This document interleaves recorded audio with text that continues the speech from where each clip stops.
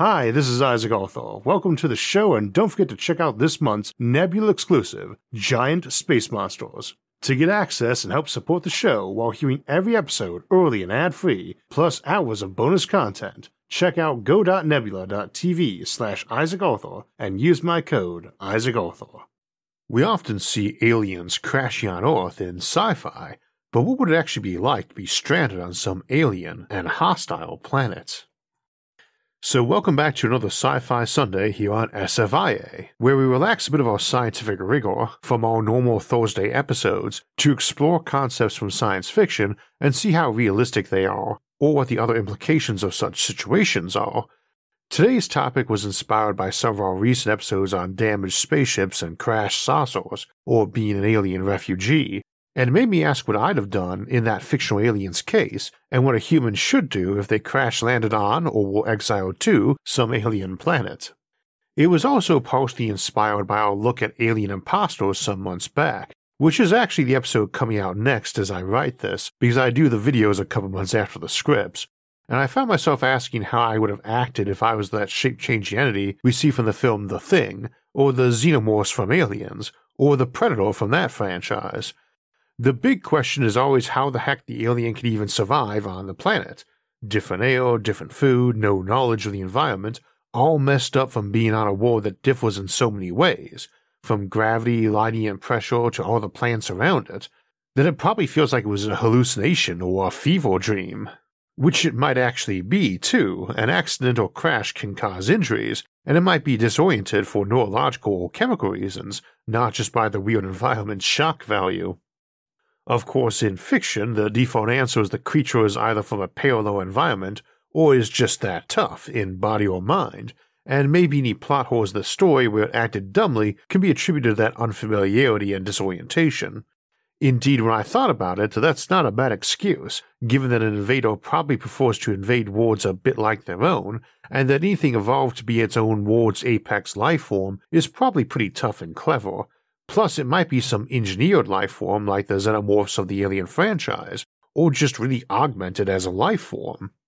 We spend a lot of time on this channel talking about space colonization and about transhumanism, augmentation of the human mind and body, be it cybernetic, genetic, or various other options, and combinations thereof. However, we often don't spend as much time thinking about the combinations thereof when it comes to settling in space and being an augmented transhuman or posthuman doing it.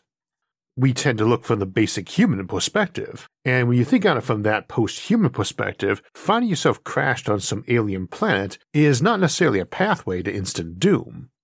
As I've pointed out in other episodes, if an alien ambassador shows up demanding to be taken to our leader, shooting them is not just dangerous because their civilization might want some payback. It's entirely likely that they, personally, are so amped up on mental and physical augmentation that they might be entitled to their own comic book. If you shot them, it's entirely possible their nanobot-laden blood might be oozing into the ground, getting ready to replicate and build some subterranean manufactory that will burst forth 10,000 war machines a month later. Or preemptively, their ship launched some self-replicators at a crater on the moon, or a few spare asteroids as it was approaching, with orders to copy the ambassador and give him an entourage of killbots. We don't really know how far things like self-replicators can really go in terms of productivity and speed or durability. In terms of realism, nanobots would be like viruses, ultra-fragile but fast to reproduce and numerous, and very specialized. So for today we will assume that our person crashing might have access to some very advanced technologies, but not quite that impressive. We'll assume the person or alien question here isn't regenerating at Wolverine or Mr. Sinister levels, and the ship doesn't either and isn't made out of adamantium, even if it might be way tougher than steel. After all, if their repair capacity was that great, then the ship probably could fix itself while it was crashing, and our stranded person or alien could be a wrecked corpse impaled on their own control console after they both slammed out the front of their ship, and would still have them all put back together again in short order, and ready to go, once it finished sweeping up all your scattered and half-incinerated remains. So even if it took a few hours, assuming you fell to the ground in a remote place, you're good to go, and the same for any easily repaired damage that's basically the equivalent of a flat tire. Also, odds do favor your falling out in the middle of nowhere, because even nowadays most of the planet is nowhere, Even ignoring how much this planet is water or ice, half the planet's population is packed into 1% of its land, and a lot of the remaining land isn't just rural but downright uninhabited, tundra or desert or mountain, where it might be a mile or more to any human-built anything, let alone a person who was coincidentally watching the sky when your ship meteored in. And a crashing ship would tend to look like a meteor and radar might not see it, or just see it and tack a note on that X return at Y time had Z vector, in case anyone wants to reference it against some meteorite they found. There's no joint service that investigates meteors even in the US, let alone worldwide. If your ship leaves some mile-wide swath of fiery ruin in its wake through a forest, yeah, you'll be getting noticed pretty quickly, and depending on the country, the welcoming party might be arriving in the form of helicopters and commandos. But even in cases like that, I'd figure you'd still have several minutes to get out and move somewhere else. And you might be able to move really fast. I mean, if you survive the crash like that, it's possible your crash system was good enough that you're uninjured, or at least the vehicle on your ship was. Your high-tech personal shuttle, rover, dune buggy, or hoverbike, or that you survived it because you are a pretty tough post-human, so maybe you can run fast, or maybe you just dished up 32 flavors of butt-kicking on the welcome party. But assuming you didn't stumble out of your ship, armored and armed to the teeth with mega weapons, and decided you need to abandon your ship, you are going to be limited to what you've got on you, and what you can forage from the electronics and hardware stores to fix your ship, build a new one, or build a signaling device. This of course assumes there are any hardware stores, and that you can fix anything. So I thought we would contemplate a few different cases here. We have 4 different people from 4 different hypothetical future human civilizations: Martin, Athena, Turok, and Noonien. Martin is an anthropologist exploring a planet designated 6319, with intelligent life and civilization, and not too far from achieving spaceflight themselves. Athena is a fleet officer whose ship was patrolling a remote system when it got damaged and she had to abandon the ship in a drop pod and landed at daybreak on a planet BSG 2004 with intelligent life but little to no technology. Turok is the warden of the planet Tau Set with alien life, but not intelligent and sapient life. He maintained the quarantine of it from his space station, but crashed on that planet after the station blew up while he was returning from a survey. Noonien is an augmented human who is stranded on Ceti Alpha, a barren and lifeless world. Congratulations to everyone who got all those references and Easter eggs, though for those who did, we're not holding much to the specific characters beyond that. Now in Martin's case, his people had found a planet, 6319, inhabited by aliens who weren't all that dissimilar to them in basic appearance, and like every alien world we'd found in the galaxy with intelligent primitive life on it, we slapped a quarantine down banning anyone from going there, even to study, because so many early attempts failed at doing that well. But he's an anthropologist, so he and some others decided they would check it out anyway. Martin was selected for both his skill in the field and his willingness to die if necessary to prevent either tampering with the planet or exposing his secret allies. He had to agree to extensive cosmetic surgery, and by pooling their resources, they were able to get a small and decently stealthy spaceship. Though their great achievement was getting a sympathetic officer of the fleet stationed there for quarantine, who was able to take the detection grid offline for a while for maintenance while Martin snuck in. He was almost done with his mission of several decades and was ready to leave, but that officer of the fleet had long since rotated out, and they weren't so sure that stealthy spaceship would be up for the task, especially as it hadn't had the best maintenance over the decades, and he guessed the fleet might have had some upgrades. So he decided to try to mimic one of the new aircraft the people of 6319 had recently invented to disguise his atmospheric ascent from the fleet's interest. But one of the radar stations of 6319, who amusingly also called their planet Earth in the local language, spotted him, and one of their fighters shot his spacecraft down. Martin is surprised they could do that, but feels they must have hit some vital ship component whose backup wasn't working anymore, after decades of skilled but limited maintenance by himself. It can't make the speed to get to space and isn't going to stay in flight much longer, but he's able to glide the ship down near one of his many hideouts and bolt holes he stayed at around the planet for some weeks or months at a time in his studies, just a cave really, but out of the way. The ship is badly damaged, possibly beyond repair, as is his transmitter, a powerful laser which can be used once a local year at an exact moment to send a very brief pulse of data, with the help of gravitational lensing, to a very distant satellite around another star that his allies own and can then transmit it on to them.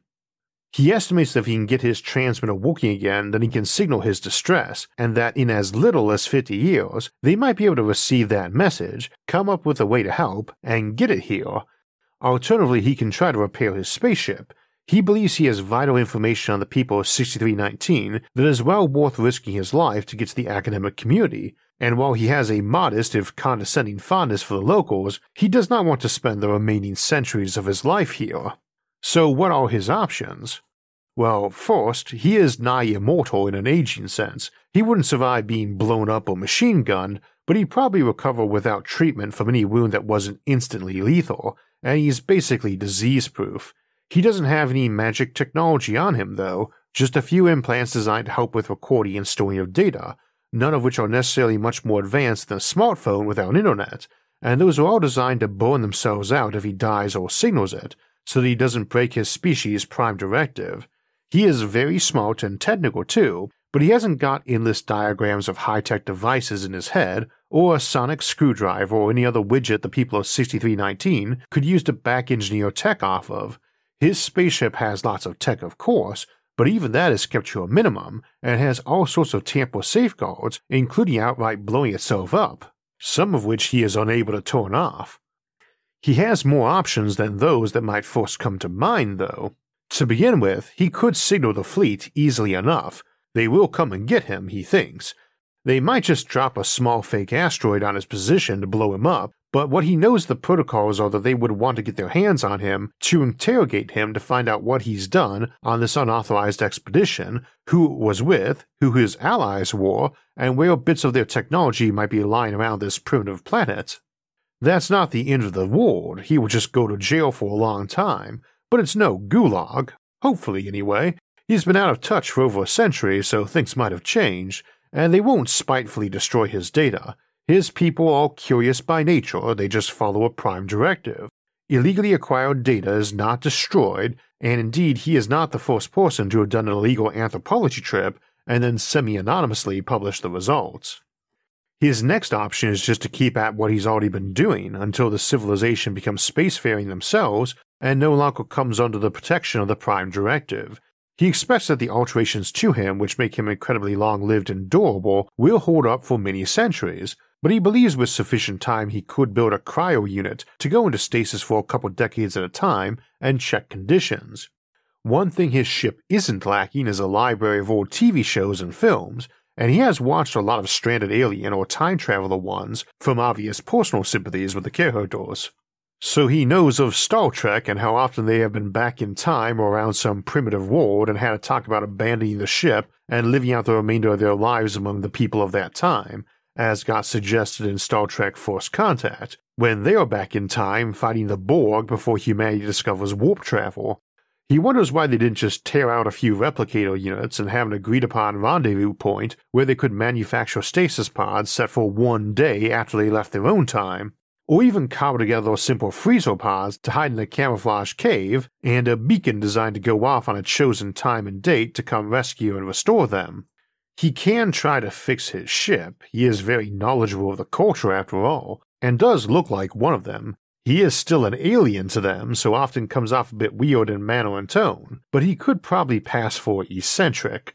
He knows he would need a lot of money to fix his ship. The damage and repairs are going to require too complex a supply chain, or way too expensive of custom and highly precise work, even if he limits it to bits and pieces that aren't functioning supertech, and does those parts on his own. He has a lot of ways to get rich, the most tempting being to pick a technology he knows they're going to invent sooner than later, and running with that. Being a tech billionaire that's eccentric wouldn't be surprising, but would tend to draw official interest in his background, and he believes the 6319's Air Force suspects they shot down an alien craft, or an enemy nation's prototype, and might be hunting for him. A tech billionaire who keeps coming up with new tech might trip a mental alarm fingering him as an alien visitor.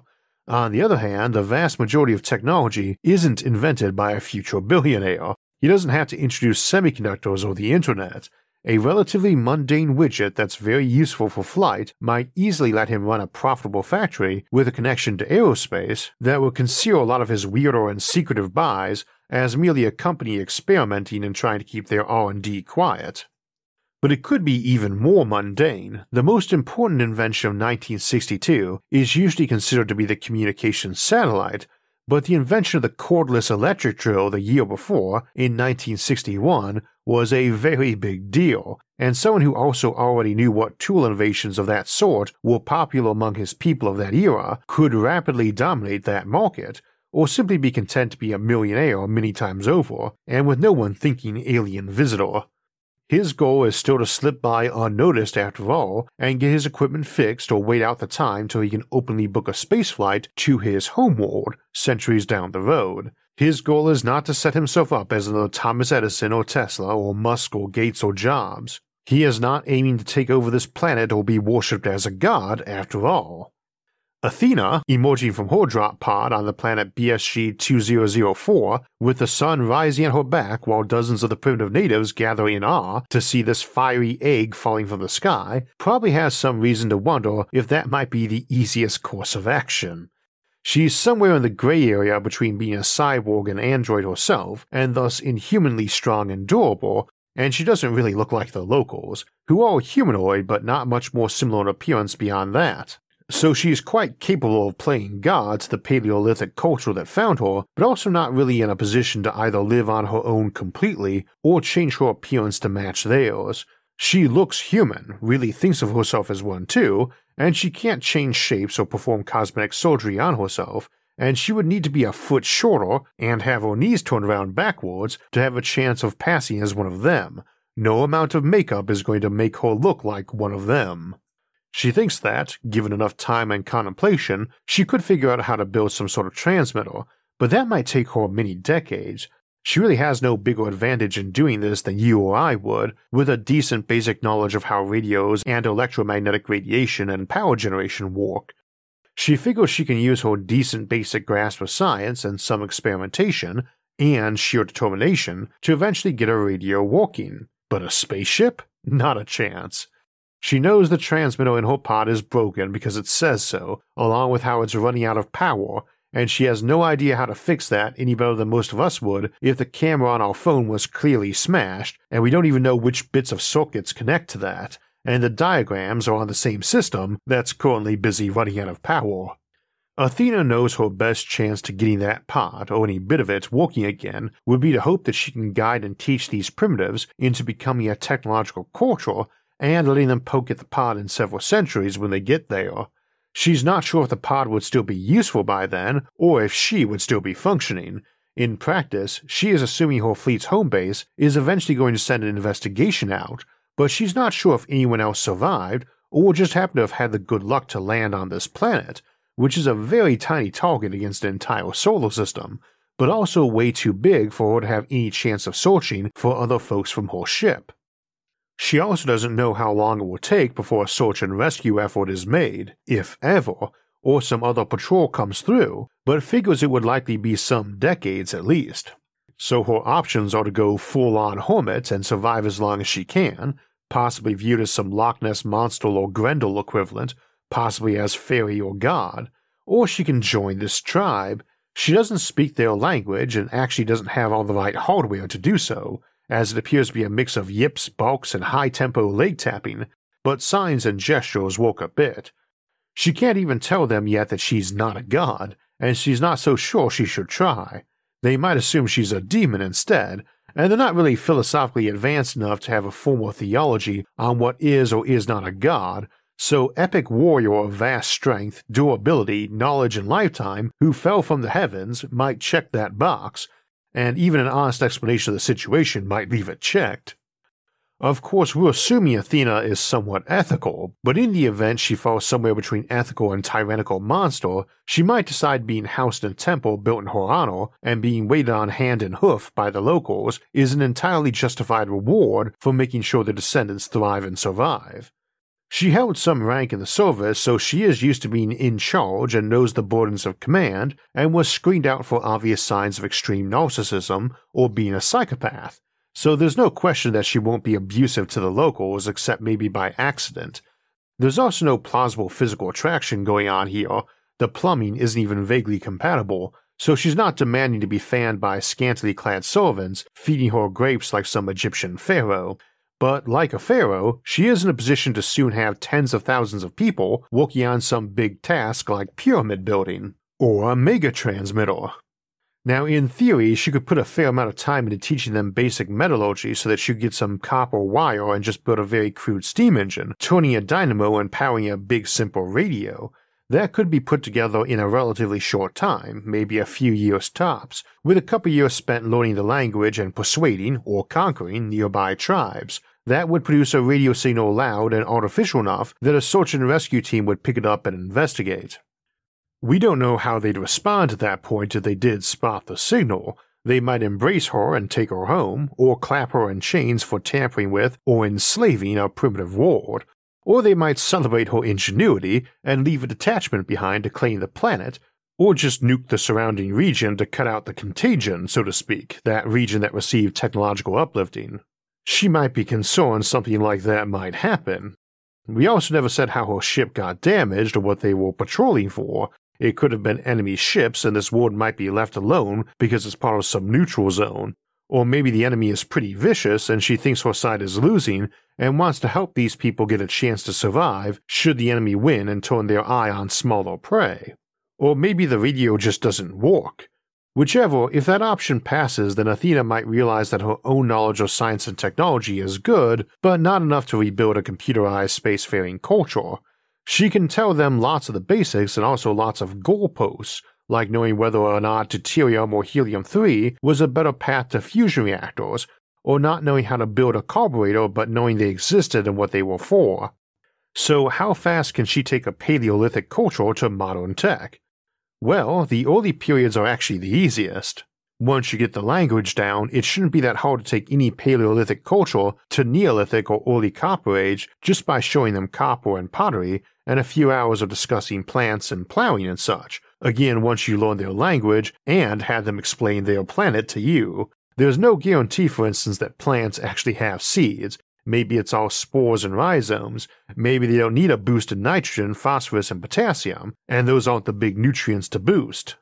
Primitive does not mean stupid, though they are aliens, so there's no particular reason to think their brains parallel humans. They might be smarter or dumber in all things, or better or worse at certain mental tasks. But that should be a 1 or 2 generations project, and then it's really more about growing numbers and showing them what you know, and describing what you can recall. We already know plenty of Stone Age tribes from the colonial era picked up technology comfortably enough after a fairly short period of being awed by it. But if Athena determined that she had components that might not last more than a century or so, and that it would take at least 3 or 4 to get the tech to make a spaceship or interstellar beacons or replacement cyborg parts, she might devote her efforts to accelerating them as much as she can while writing down or dictating all the tech knowledge and descriptions she could recall, and then teach them how to make liquid nitrogen and vacuum-walled chambers, neither of which are very difficult, along with everything she knew about cryo and restoration afterward, and have herself frozen. I suspect that might be easier to do as an ancient hero of the people who came from a distant star and asked for their help and gave it in return than as a fake god, as they would want you back as much as we would want back a Benjamin Franklin or Leonardo da Vinci, and all the more so if they turned out to be alien, not least because they could serve as a guide or ambassador to their people for us, but you can make an argument for going either way. Turok has no such option, as his own ship is crashing into the jungles of Tau Set, the world he serves as a guardian of and has done for a very long time. It's a truly primitive planet, nothing with a brain much bigger than a chicken's, but with some giant chicken-like creatures around. This world has dinosaurs, and here at least they do have feathers, and they roam the jungles in mushroom forests trying to eat anything tasty, and Turok is about the right size. Before he was dragging himself out of his crashed ship, he and a few others had the duty of guarding this planet from potential colonization or from reckless explorers or from asteroids or other world-ending events. This world is quarantined and he is its keeper. The system is 23,000 light-years from Earth and it's the year 97,022 AD, so the main wave of colonization is still way far behind, and the system is outright owned by the NPPP, which is headquartered on Earth but controls thousands of systems and defends them ruthlessly. The Native Planet Protection Pact may need 23,000 years before they even realize their station blew up and one of its few dedicated crews survived, let alone send anyone from Earth to help, or maybe hire a mercenary company close to the spot to protect the system and rescue Turok once more people settle it. Turok doesn't know if his station was attacked, maybe by poaching dinosaur hunters, or just hit by a micrometeor, or had received substandard maintenance. He just knows that when he was docking from a routine sampling trip to the surface, the station exploded, damaging his ship, which was also low on fuel. He also knows that any rescue that might be coming is either going to be those hypothetical dino hunters or else be several millennia in the making. There are only a handful of colonies within 1,000 light years of here, and most of them various groups which might be called eccentric or unreliable, who had essentially spent fortunes to migrate far, far from Earth when countless nearer wars were still available. Repairing and refueling his ship wouldn't let him do anything other than maybe get back into orbit to scan the debris or for other ships, though he contemplates that he could cannibalize the various defense and recon satellites around the planet. There's a whole constellation of them up there, but without active maintenance they probably won't survive more than a century. Ironically, his GPS is working fine, and he has plenty of access to information on his ship. It's not going anywhere, though he'll need to protect it from nature, and he has all the bits and pieces necessary to rig up some solar power for a bit and then make a dynamo and other electrical production hardware. What does he do? Try to repair and refuel? If he was attacked, does he try to deal with the poachers and become Turok, Dino Hunter, or does he just cut a deal with them, figuring he can't stop them but he might be able to talk them out of particularly ecologically harmful actions and get a ride back home, or someplace that can become home?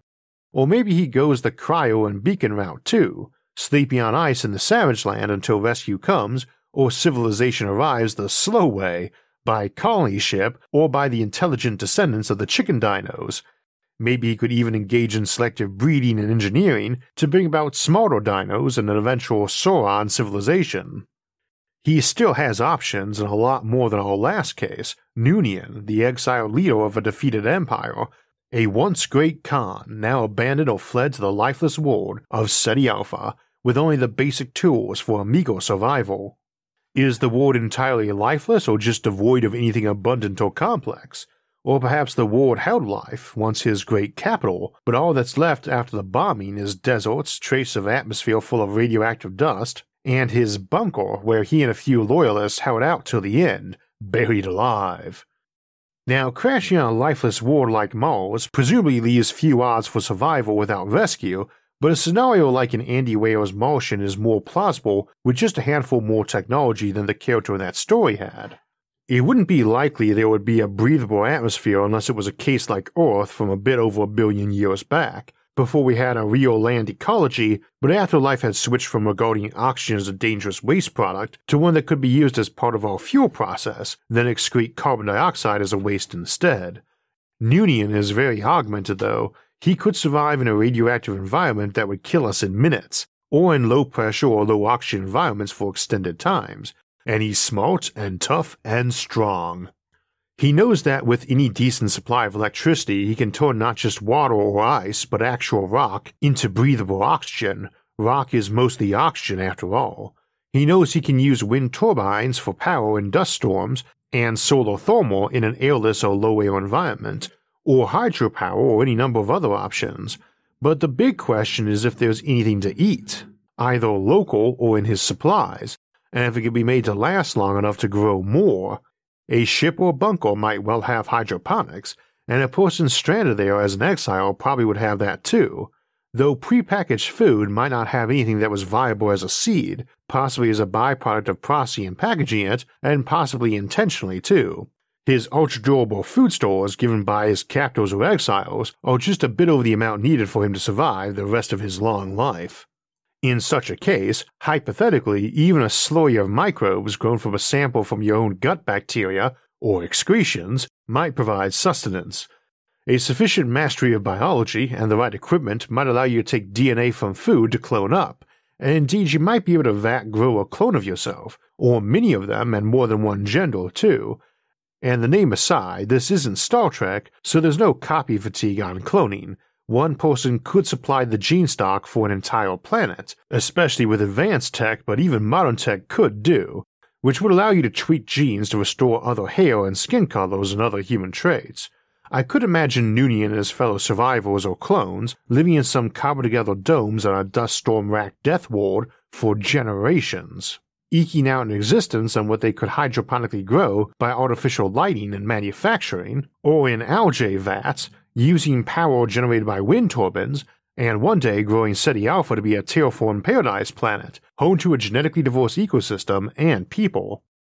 With sufficient technology, that might be possible just for one relatively normal human in an advanced spacesuit, one with limited 3D printing, nanotech, and good data capacity archives, able to keep a survivor alive who fell onto a barren asteroid by just eating up the local scenery to build solar collectors, habitation domes and drums, biology labs and hydroponics, copies of its own AI to help, and eventually growing more plants, animals, and even people, and maybe just turning that asteroid into one big space habitat or spaceship able to take itself back to civilization. Or maybe just do a simple ship and place the person inside into hibernation. And of course that spacesuit might actually just be someone's own internal augmentations, as opposed to something a normal modern human could wear. In any of these cases, with enough brains, technology, and sheer willpower, a person can survive and get home, using real science rather than turning coconuts into radios like in Gilligan's Island. Getting stranded on an alien world might be mostly a thing of science fiction, depending on the case, but as we saw today, survival is possible with a combination of luck, skill, tools, and determination. So this Sci-Fi Sunday, we were talking about getting stranded on an alien planet, and referred to Andy Weir's The Martian, and I was producing this video while writing up our upcoming December episode on Follow Me on Mars, and discussed those potatoes he grew in the novel and film. I'm quite fond of that novel, and it won our Audible Audiobook of the Month back in October of 2019, in our episode on high-tech search and rescue, as did his novel Artemis 4 years ago. Andy Weir is rapidly becoming one of the greats of sci-fi, and his newest novel, Project Hail Mary, featuring an amnesiac who is the sole survivor of a mission to Tau Ceti to save Earth, did not disappoint. And I'm very glad today to give Andy Weir's Project Hail Mary our Audible Audiobook of the Month. All of our audiobooks of the month are available on Audible, the home of storytelling, which has thousands of audiobooks and literally centuries worth of content for you to pick from, and more being added every day faster than you could listen to all of it, which is wonderful whether you're stranded on an alien planet or just stuck inside for the winter. But they don't just have audiobooks, they also have many excellent podcasts, such as Science and Futurism with Isaac Arthur, where we have every single episode on YouTube, plus several audio-only exclusives I've made over the years. That's just some of the great content in the Audible Plus catalog, which also has sleep and meditation tracks available, as well as guided fitness programs and Audible originals like Neil Gaiman's Sandman Act 3 and Roadkill, the newest work by my friend Dennis E. Taylor, who many of you know from his awesome Barbaverse novels, which are also available on Audible. The whole Audible Plus catalog of free books and other content comes as a bonus when you join Audible, for you to stream or download to listen to anywhere and anywhen. In addition to the usual one free title a month and great member discounts, Audible's incredible selection makes it truly the home of storytelling, and listening to audiobooks lets you get more books into your life. Let Audible help you discover new ways to laugh, be inspired, or be entertained. New members can try it for free for 30 days. Visit audible.com/Isaac or text Isaac to 500-500. That's audible.com/Isaac or text Isaac to 500-500 to try Audible free for 30 days. audible.com/Isaac. Incidentally, for everyone who caught all of those references, yes, I was making fun of the 2004 TV reboot of Battlestar Galactica's last episode, Daybreak. If you don't know the series, it's definitely worth a watch, even if I didn't like the ending. And if you're in a rush and don't want to sit down for nearly 100 episodes, Space Doc did a fun 8-minute summary of the show a couple years back, and is definitely a great channel to tune into if you're looking for more discussion of realism and sci-fi, or lack thereof, to tide you over to our next Sci-Fi Sunday episode, which will be on Planetary Civil Wars on December 11th. We've got a lot of episodes in November still coming up, starting this Thursday with a look at the concept of living planets, including asking if Earth might be one in The Gaia Hypothesis. Then it's on to our Thanksgiving episode, Thursday, November 24th, for Reasons to be Optimistic About the Future, followed by our monthly livestream Q&A 2 Sundays from now. If you want alerts when those and other episodes come out, don't forget to subscribe to the channel and hit the notifications bell. And if you enjoyed today's episode and would like to help support future episodes, please visit our website, isaacarthur.net, for ways to donate, or become a show patron over at Patreon. Those and other options, like our awesome social media forums for discussing futuristic concepts, can be found in the links in the description. Until next time, thanks for watching, and have a great week.